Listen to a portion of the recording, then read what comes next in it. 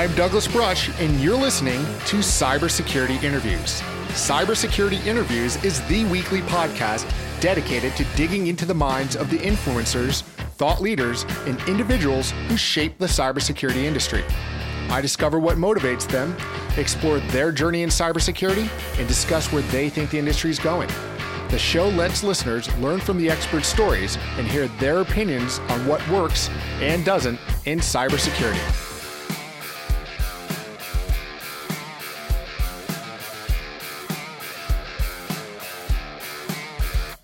Hello and welcome to episode 35 of Cybersecurity Interviews.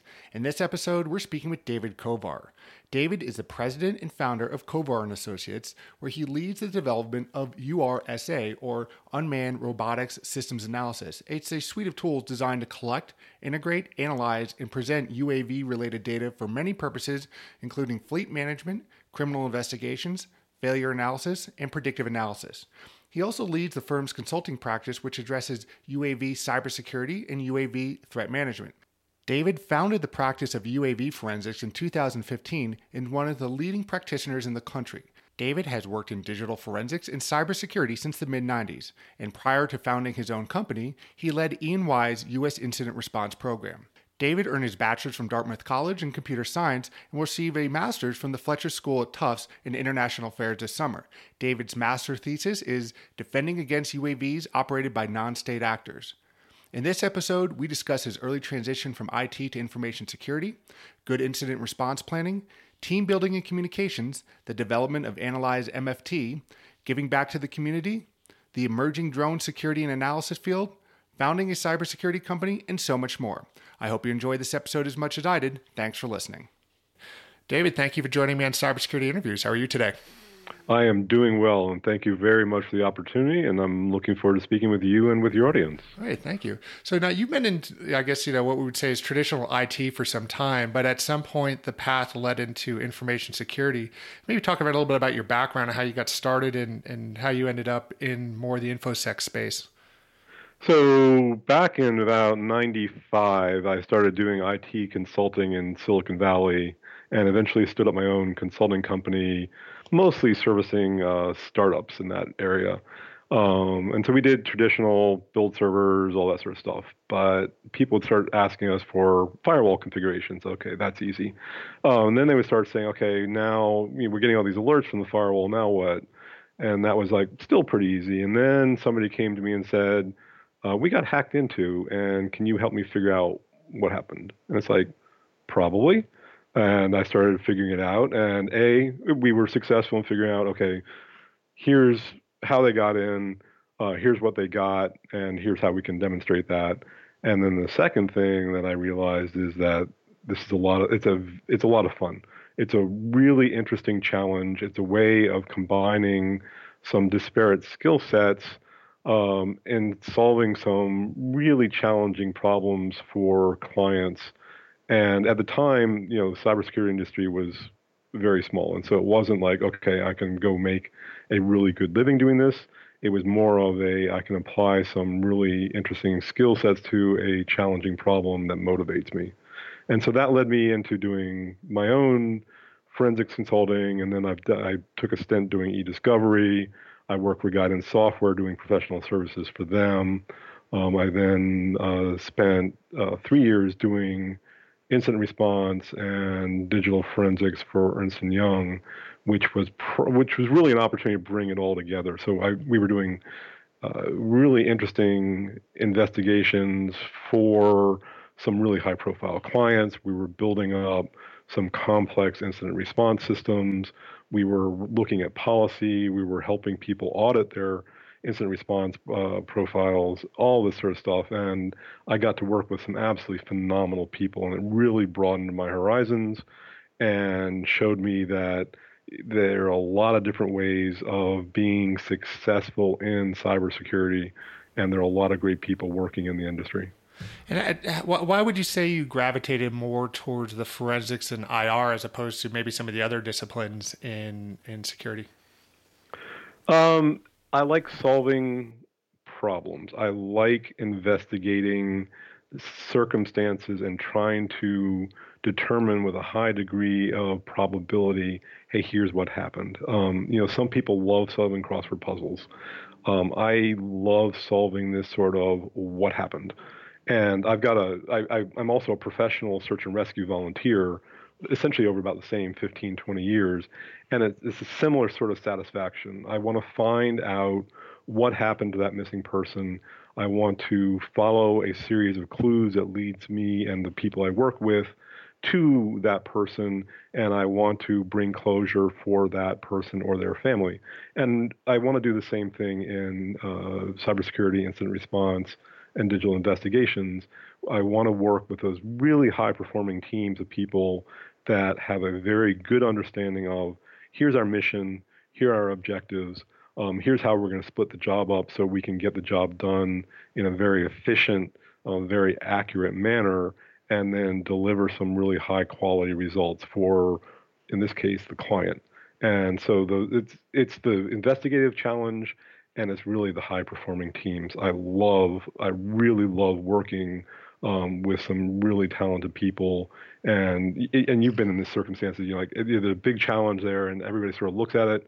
You talk briefly through, okay, here's how we're going to divide this up, and everybody just goes off and executes. And then, as they need something from somebody else, they communicate that. You're feeding information back and forth, and the whole picture starts coming together. And it's just a natural progression. I mean, obviously you spent a lot of time training and gaining experience, so it's a natural progression, but it's just like high performing team solving problems, and that motivates the heck out of me. What are some of the things that you look for in your team members when you are trying to put together? Because obviously, you and I have both been in the situations where you get the call. It's late on a Friday always, and it's some kind of fog of war. It's not really clear what's going on, and you have to start getting boots on the ground, and you have to try to start assembling that IR team to deploy. What are some of the key elements that you look for in your teammates to really be able to execute? I usually look at two sort of phases of people, and oddly enough, this applies to search and rescue and to incident response. The first people in, I mean, I try to think of who are the first two or three people who've got to be on a plane right now, or who've got to be on the phone or on email right now to figure out what's going on. And I want those people to be available. They need to be well educated. They need to be flexible. They need to be calm. They need not get riled by a client who just, potentially lost hundreds of thousands of records or whatever. And they really need to have a good understanding of the width and depth of an incident response and investigation, because those are the people we depend on for getting a really good understanding of here's the challenge that's facing us, and thus what are the right resources that are going to be used for actually going off and then resolving the problem for the client. And then that's the second group of people. Once that first group of people has understood the problem and understand how we're going to go about solving it, then they need to be able to reach back and get that second group of people to get engaged either on the ground or remotely for working together and solving it. And all of those people need to have a variety of skill sets. There needs to be a certain amount of overlap, because sometimes, either the problem will shift and you need to shift with the problem, or a resource is not available and you need to fill in. So everybody should have a good understanding of, digital forensics, but certain people want to specialize in malware. Other people want to specialize in managing the incident. Other people want to specialize in doing this sort of social media analysis to put together other things. You need to have that sort of cooperative team. Gotcha. This is kind of a baited question because this has come up before in the past. But I'm going to say, how important is communication skills outside of the technical skills when with these teams? Very. People need to understand if all the information that you're learning and you're part of the investigation stays locked within your head, or it is communicated in such a fashion that it does not get properly assimilated by the rest of the team, then no matter how talented you are or how good your efforts are, they're for naught. So in some ways, I'll take somebody who needs a little bit more management, and I might need to go backfill some of the work they did if they're clearly communicating what they've accomplished and what they didn't accomplish and what remains to be done over somebody who's an absolute rock star, but it turns out that they had a crucial piece of the problem 2 days ago, and for whatever reason, either they didn't tell us or didn't tell the rest of the team, or they told the rest of the team in such a way that it's like, okay, that was just a really irritating and it didn't sink in. So you really need to be able to communicate, but the communication is a two-edged or two-sided. Everybody else needs to be receptive as well. So you can have somebody who's really talented and really communicates well, but if some of the other people listening are either caught up in their own work, or they're not receptive to that particular individual, or they're not receptive to the message that individual is communicating, then the communication problem is now on the receiver's end of it as well. And so you need to look at all of those aspects of communication. And then there's an underlying technical part, so you got to look at your tools. But this goes back to a fundamental thing that I and others express in the community. It's about people, processes, and technology. If you've got all the greatest technology in the world, it doesn't matter how good your people are. If you've got great technology, but you really haven't figured out the process for using the people and the technology, it doesn't matter. So given of those three things, I'll take the right people, because then I can use them to build the process, and they can, if it happens to be a whiteboard rather than Slack, they'll get the job done. Yeah, it's finding out what's the best communication medium for the teams at time. And the one thing I always try to express to people, there's the three key D's of incident response that you have to follow. And in forensics, is documentation, documentation, and documentation, because, it's, 3 days later, you're not going to remember what you're doing. And if you're moving too fast to document, you're probably just moving too fast. Yeah, absolutely. And if you've got a poor documentation system, it's like you're doing your after action review, and it's like, oh, shoot, we knew what the compromised host was, 2 days into this thing, but we didn't realize it for another week. It's like, oh man, that hurts. Yeah. And, one of the things that you touched on earlier was, you work with organizations kind of audit their IR programs. Did you see that there was maybe some kind of common mistakes that they had, pre-breach, that they had in their programs that you found maybe, over and over again? Maybe it's some kind of meta-analysis that you'd say, hey, wow, this is something that most organizations really need to have in place. I think a common problem was that there was a perception that a problem was resolved, but no one actually verified it. So there are a couple of different examples of this. You've got a red team that goes off and conducts attack and pen against your environment, and you know that they're testing this group of servers for these vulnerabilities, or your vulnerability management program's feeding them vulnerabilities or whatever. And so you've got some expectation that they're actually going through and exercising this, but it turns out that somebody re-scoped the servers down smaller because they didn't want to affect some production server that was crucial for some rollout. And that's the production server that wasn't tested, and that's the one that got compromised. So that's an example. Another one is that somebody stands up an incident response program, and they lay out the charter, they lay out all of the stuff in the document, they lay out roles and responsibilities, but they never really did the kickoff meeting and then some of the follow-on meetings to make sure that everybody understood their role. And so the incident comes along, they declare an incident, they stand up the war room, and people don't show up. It's like, oh, wait. Oh, I'm that person from the legal department that should show up. Okay, let me get over there, type of thing. And then the one that really frustrated me was, and this happened in multiple examples, is that somebody got breached. An investigation was done. The mechanism, how they got in, was identified. You develop a plan for not just remediating, the breach, but addressing the fundamental problem.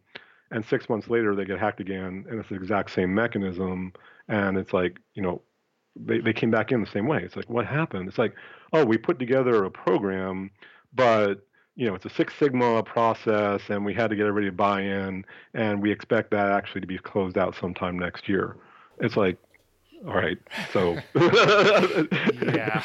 and it's the fundamental issue is it's like IT, security and IT. They're not profit centers, and so getting people to emphasize that these things need to be addressed, the only way we really get the budget and the attention and the people required to do it in some circumstances is when somebody else gets breached and it's like, oh, there but for the grace of God go I, or we get breached, and then all of a sudden for the next 6 months there's plenty of funding.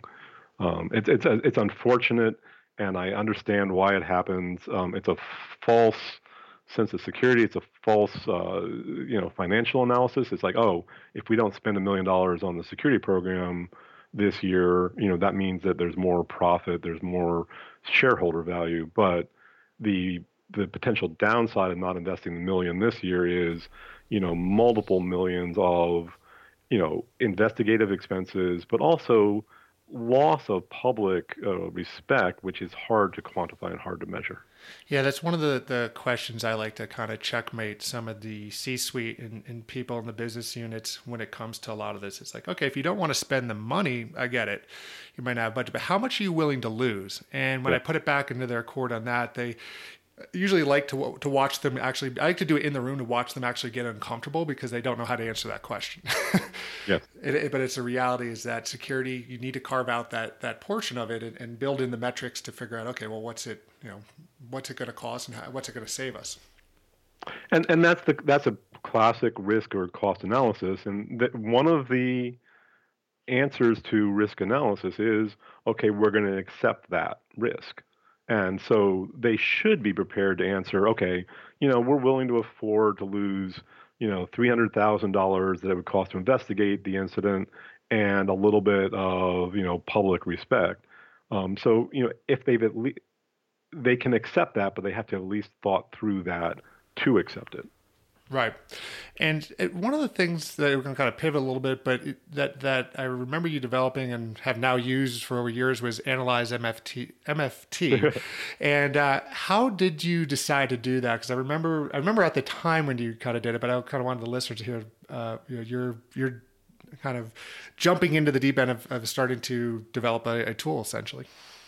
So a lot of people will say, how do I go learn a language? And, knowing how to write in Perl or Python or something else is a very valuable tool for anybody doing digital forensics or incident response because you want to glue tools together, you want to do your own analysis, et cetera. So, how do I learn a language? And my best example to people is find a problem that interests you and then write a tool to address that problem. And so at the time, there were some other tools out there for analyzing MFT, but there were errors in them. They were poorly supported. And it's like, okay, MFT is a valuable source of information. I need to go analyze these things.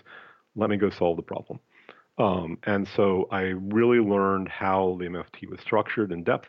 I learned how to research digital forensics artifacts because there's no one true document that says here's what an MFT looks like.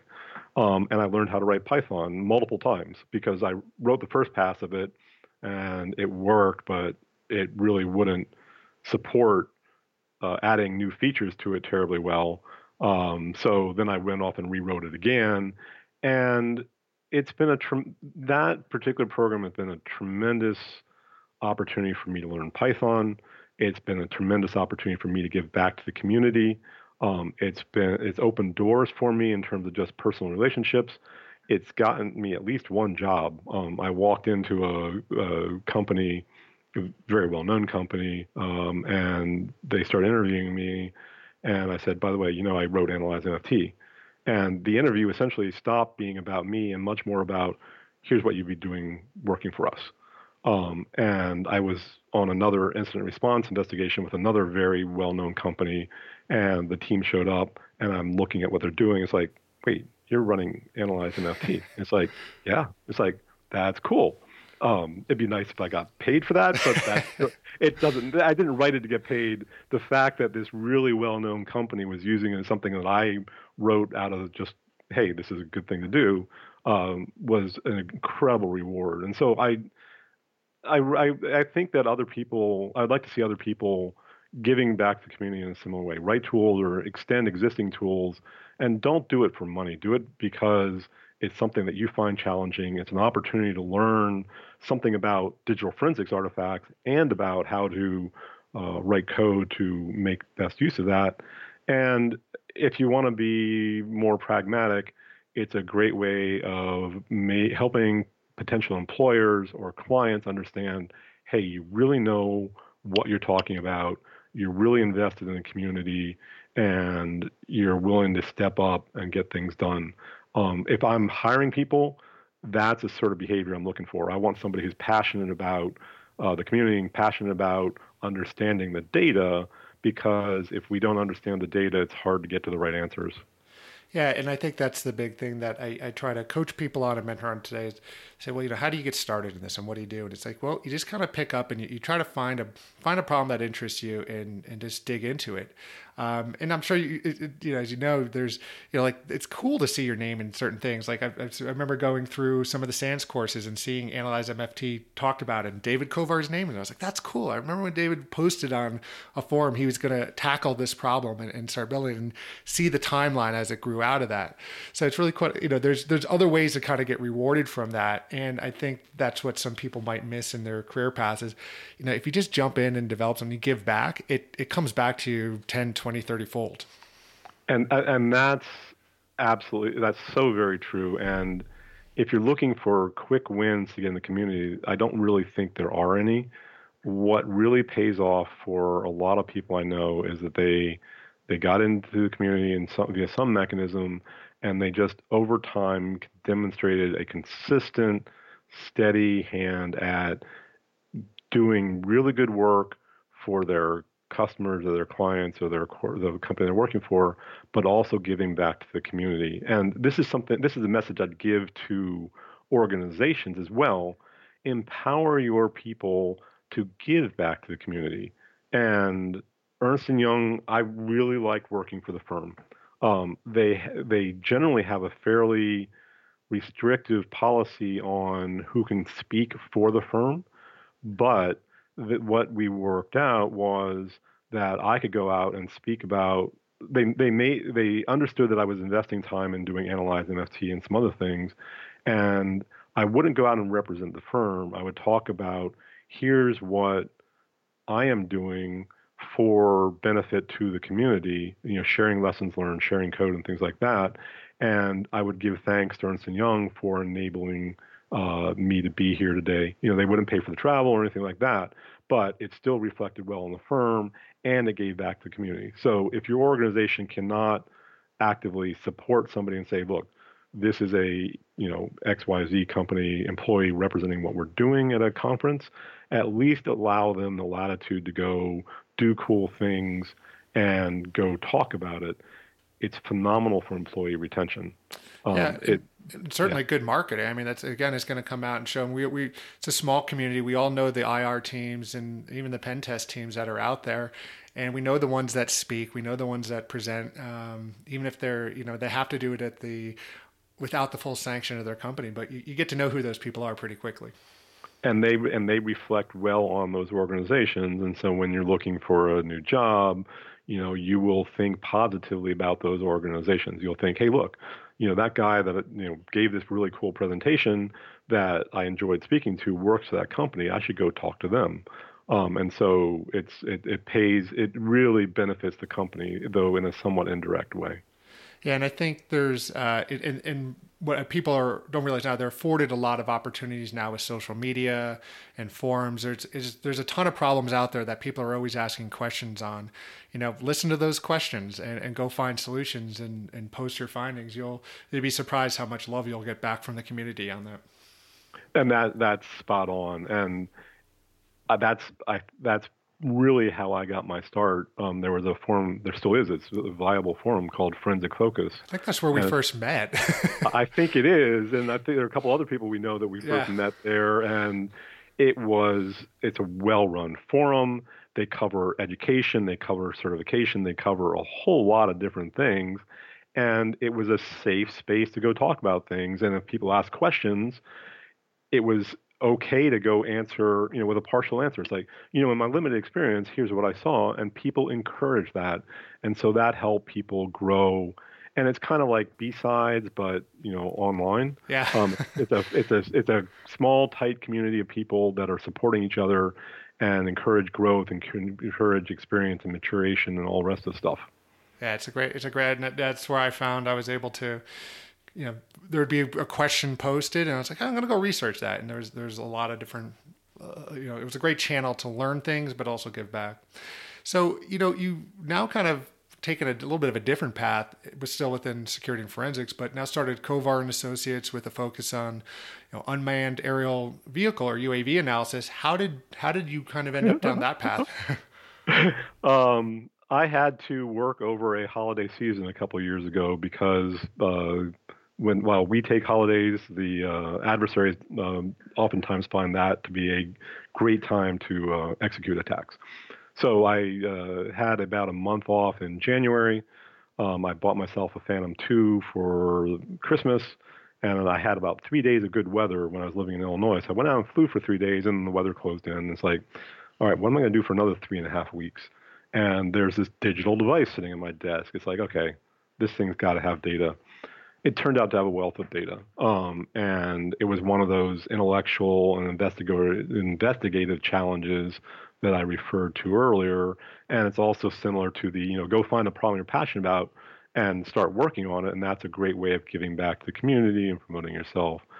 So I started doing that sort of as a sideline while I was still doing incident response for Ernst & Young.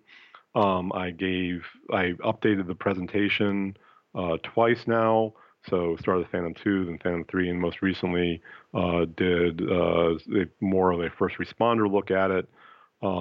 I started looking at tools for it. And now we're doing a couple of different things. So we have a suite of tools called URSA, Unmanned and Robotic Systems Analysis Tools. Right now it's mostly in-house, but we're working on developing it so it's commercially viable. We're talking to the federal government about grants. That's a whole different conversation. But it also turns out that in understanding the nature of the data on not just a UAV, but the entire what they call UAS, or unmanned aerial system, which includes the mobile device, which includes cellular transmissions, includes all these other things. I was applying my cybersecurity experience to the problem, and now I find myself being interviewed for UAS cybersecurity, so at some of the major conferences and things like that.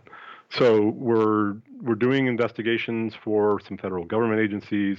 We're working on developing the ability to help out local and state law enforcement agencies, and we're trying to find a way of doing that at very low cost to them, and that's why the federal grants. But it's a hugely interesting problem.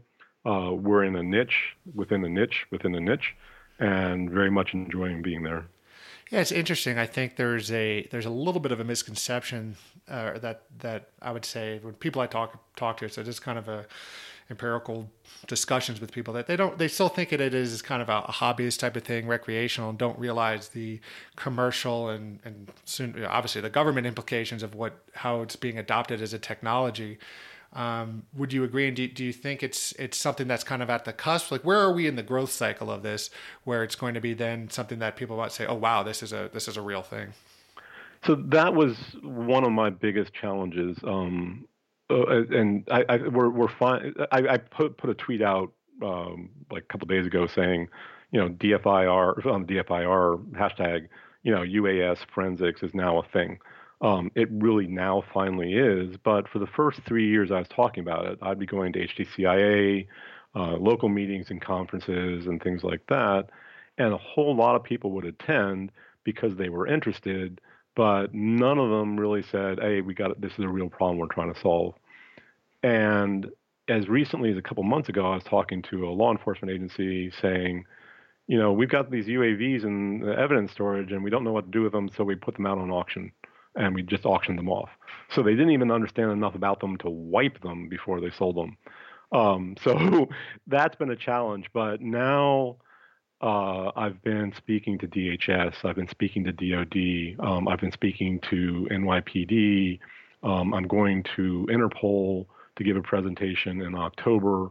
The U.S. Forest Service has got a really big push within their organization for not only what they call counter UAS or how to neutralize UAVs that are interfering with their operations, but also how to go investigate those. So a lot of different people are finally understanding that it's a thing.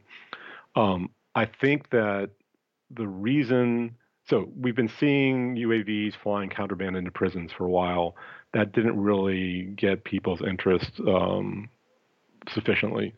I think that's what's really finally pushed it is that ISIS and other non-state or terrorist actors are using modified UAVs, consumer-grade UAVs, to deliver munitions on the battlefield. So they're doing aerial surveillance, they're doing mission planning with them, and they're doing weapons delivery. And so I think that the DoD in particular, and then other agencies following along in their footsteps, have realized that, hey, this is a real problem. We need to be able to address it. And one of the federal agencies I'm working with articulated to me that they saw the DoD being slow in developing these capabilities, and they, as an agency, don't want to be caught out. They don't want to be in a responsive manner. They want to be in a proactive, ready to handle this problem position.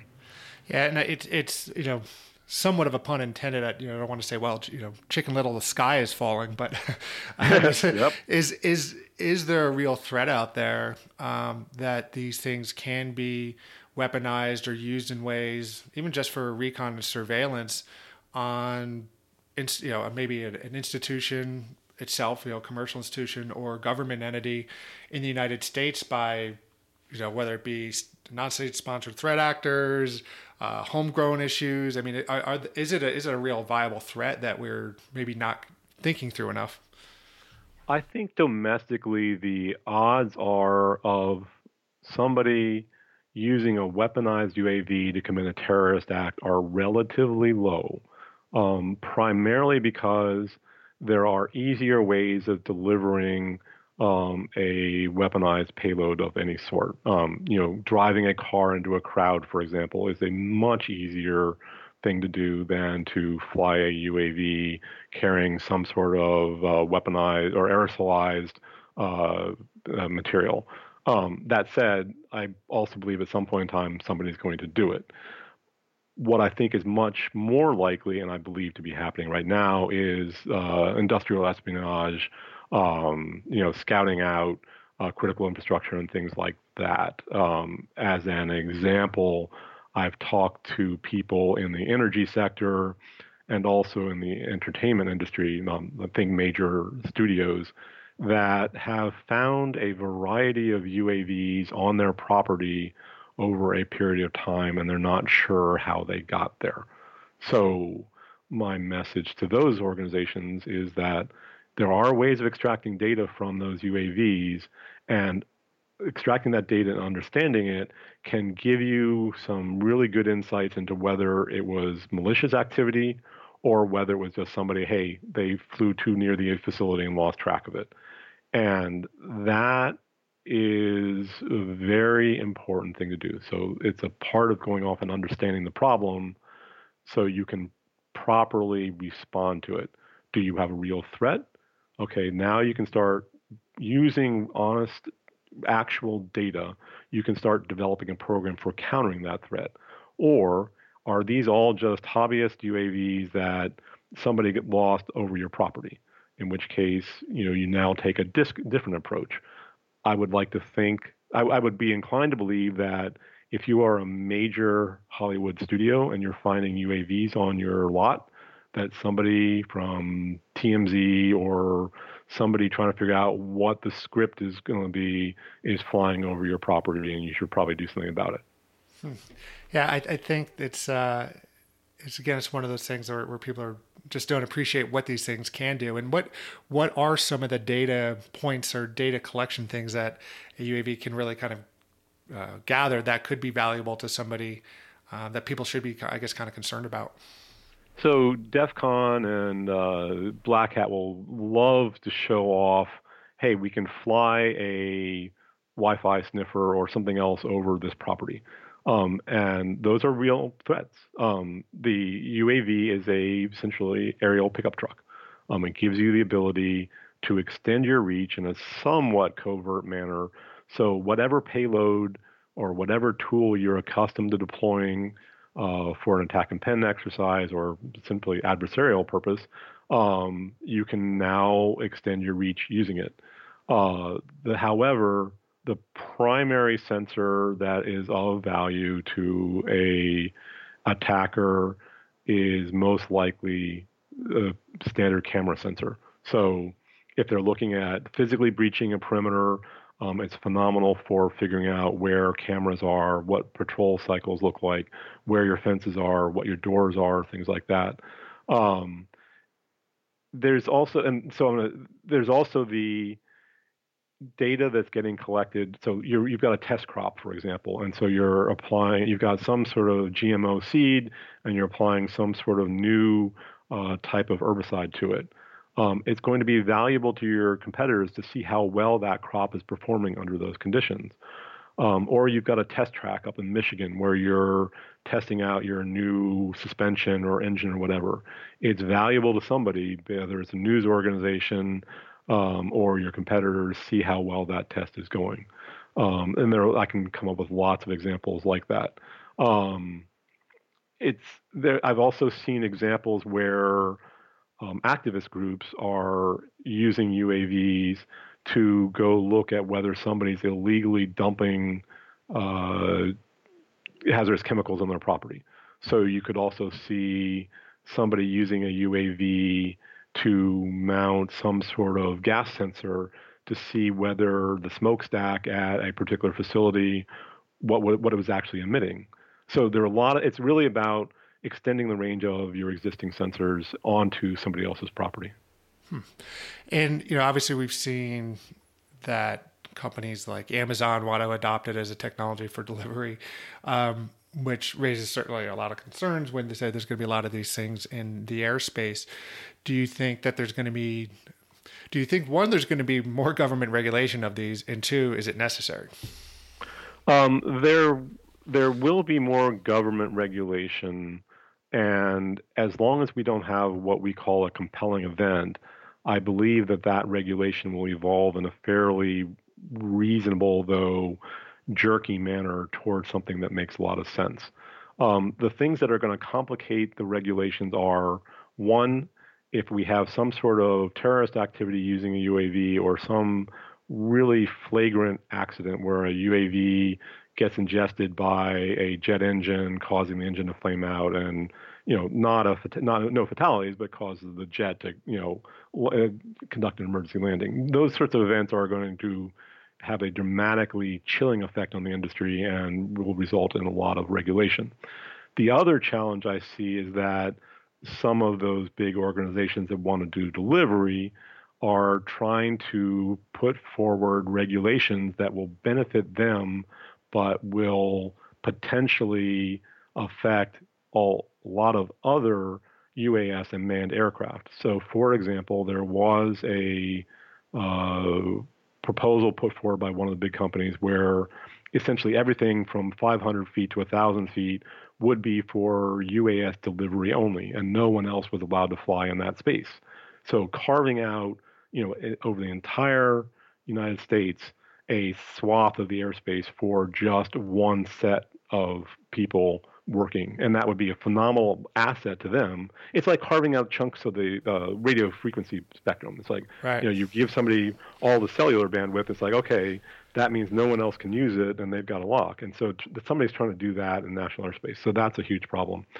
The other regulatory problem right now is that the FAA is trying to figure out what they can regulate and enforce, and local jurisdictions and state jurisdictions are filling in gaps, or they're responding to the public. And so we're getting this mishmash of overlapping or conflicting laws and regulations that make it difficult for an operator who's flying in multiple areas to comply with all of those. And that it needs to get sorted out probably in the courts, unfortunately.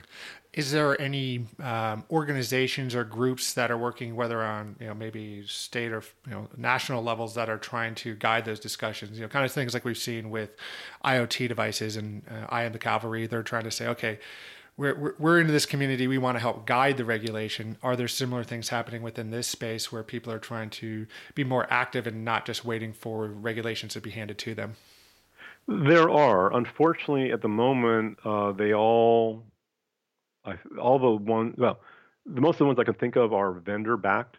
And so the vendors are obviously have an interest in opening up their space, but they also have their own perceptions and biases. I'm also on the National Council for Public Safety UAS. So we are trying to represent all of the public safety UAS users for working with the FAA and other agencies to put forward good policy. So a little bit not vendor oriented. We have a bias obviously for public safety, but that's out there. There are FAA panels and council and organizations within the FAA that are working on aspects of this. But there's not really anything like I Am the Cavalry. And actually, one of the things, now that you've reminded me, I should really reach out to them because in many ways, UAVs are not that different from a lot of other things that they're already addressing. A UAV has a computer on board, flight controller. They've got a bunch of sensors, barometer, camera, GPS, things like that. They've got an onboard network. They've got the internet connection essentially. They look a lot like an IoT device. It just happens to be airborne. And that's one of the things that I try to talk to policymakers and regulators and legislators is like, don't carve out some special regulation or law for a UAS unless you absolutely have to. Look at what existing policies you already have or existing laws you already have that might apply to this technology that's similar to something you're already working with. No, that sounds like a great approach. Now, certainly you've is aside from the technology, you've had to start your own company to do all this, and I know you've done this several times. And we talked a little bit before we hit record about some of the challenges. So, I've started several ventures myself, but it's always that thing where people say, "Hey, why don't you go start a company?" And while it sounds great, and it is, or starting a practice within another company, what are some of the challenges that people might not account for when they decide to kind of start their own thing? So the easy one that people usually do account for is, okay, it's going to take me a while to generate revenue, so how am I going to pay for things? So that's a classic entrepreneurial problem. One of the things that people don't often think about is public perception. So you and I and a whole bunch of other people we know use Twitter or Facebook or pick your social media outlet. I am sometimes a little bit outspoken, and that when it's just me, okay, so some people don't like me, no big deal. When that's me doing individual consulting, it's like, oh wait, that could potentially affect my revenue because some client may get turned off that I'm not aware of. And then when I'm actually running a company and I've got people working for me, it's even more important because, hey, if I go irritate or alienate people that are important to our success, it not only affects my livelihood, it affects the people I'm working with. So learning how to be more diplomatic and more thoughtful in how you're engaging and who you're engaging with is a important but hard lesson to learn. And it's also part of public relations in general. And this goes back to what we were talking about earlier, B-sides and going to presentation conferences and things like that. You can have the world's greatest technology or world's greatest service, but if people aren't aware of what you're doing and why they should work with you, it doesn't matter. And I am an awful sales guy, and I'm not really a good marketing person. I've always been, I'll be who I am, I'll do what I do, and eventually people will come to me because they understand I'm doing good stuff. that works.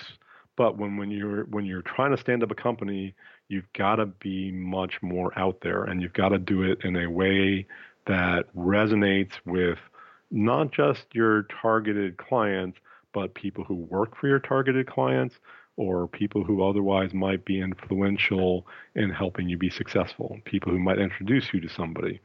And that takes a lot of effort in terms of developing how you present to people, how you communicate, how you think about things, how you contribute.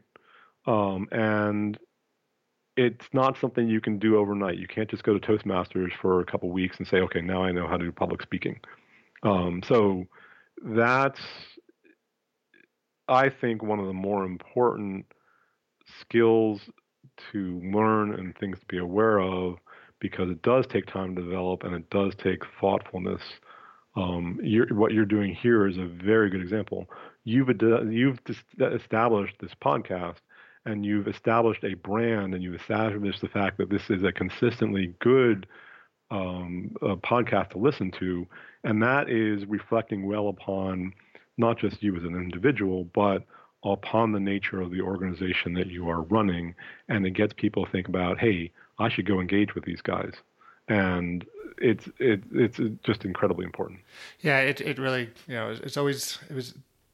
I think somebody early in my actually consulting career said, you have to give to get, and Yeah. that's the best form of PR. So even if you are challenged with sales or marketing skills, if you just go out there and contribute some way, it does pay itself back.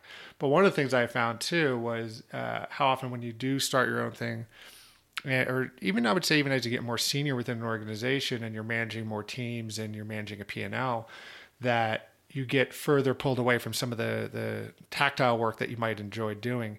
How do you find you balance that, the administrative, all the other aspects of running a business with the hands-on stuff that keeps you excited? This is a challenge that came up oftentimes when I was with Ernst & Young, and it's something I mentored a lot of people on there and elsewhere. A lot of us want to keep being hands-on keyboard. This is what makes this. We're passionate about doing this work. It's challenging. Fundamentally, you got to think about what your ultimate objective is. If your ultimate objective is to solve that incident for the client in an efficient, accurate manner, or you're responsible for the company's bottom line, or you're growing your own company, where is the best application of your skill set? And once you start developing that level of maturity and that level of experience, the answer to that question is often growing and empowering and mentoring the people to go be the hands on the keyboard people that you trust to go get that job done for you. You want to be the person who is putting together and running that high performing team. And in incident command system, emergency response area, what we say is that you can't really manage more than 7 people, and that once you stop managing the people and you actually go put your hands on a keyboard or on a fire hose or whatever, that team falls apart. So if you're responsible for P&L or you're responsible for growing the company, and you find that you're actually down writing code or responding to an incident, and everybody else that's reporting to you isn't getting the direction that they need to be moving everything forward, you're doing everybody a disservice. So there are opportunities in some companies to be an individual contributor, and if that's really what you want to do, formally make a request to be an individual contributor. If your career path is taking you in a way that you now need to manage people, profits, all the rest of it, accept that and use your position to hire, to mentor, to educate, to give people the experience they need to help the entire organization be successful.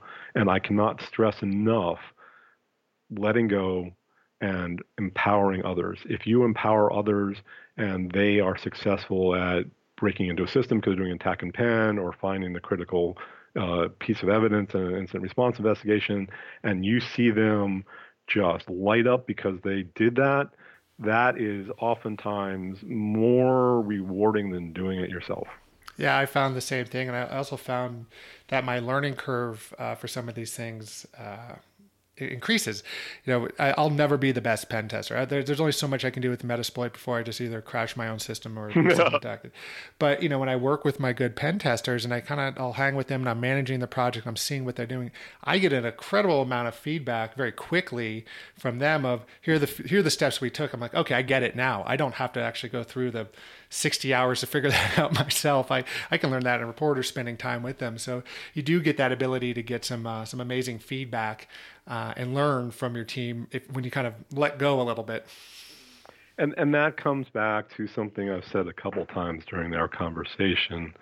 I really believe in high-performing teams.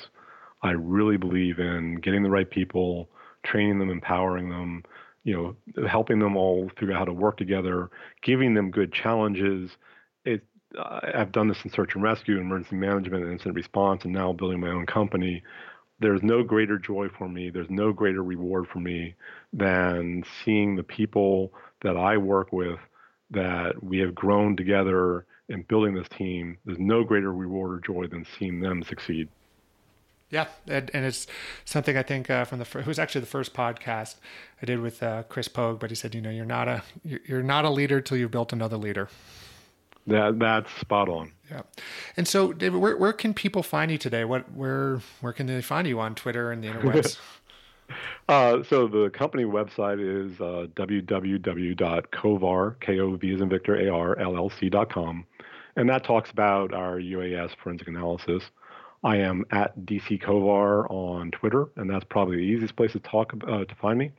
And if people are really interested about what we're doing, they're welcome to reach out via email, which you can find on our site, or I'm DC Kovar at kovarllc.com. And if you got sort of on the more personal side, emergency response, search and rescue, I'm dkovar@gmail.com. And as I told a bunch of law enforcement officers the other day, if you got an issue with UAS and you're just not sure what to do, you want to bounce it off somebody, reach out. We're passionate about doing this sort of stuff, and we're always happy to talk about it. I swear I learn more by people asking good or interesting or new questions than I do by doing my own research. So I really encourage people to reach out. Great. I'll be sure to put all that in the show notes. And I appreciate you taking the time to speak to me today. Thank you very much for the opportunity. It has been an absolute pleasure, and I look forward to seeing what we can all do. All right. Thanks, David. Thank you so much for joining us today on Cybersecurity Interviews. I hope that you enjoyed this interview as much as I did. Please go to cybersecurityinterviews.com, where you can find every episode, including show notes and links for each guest. There you can also find social media links and to sign up for new episode notifications. Thanks. We'll talk soon.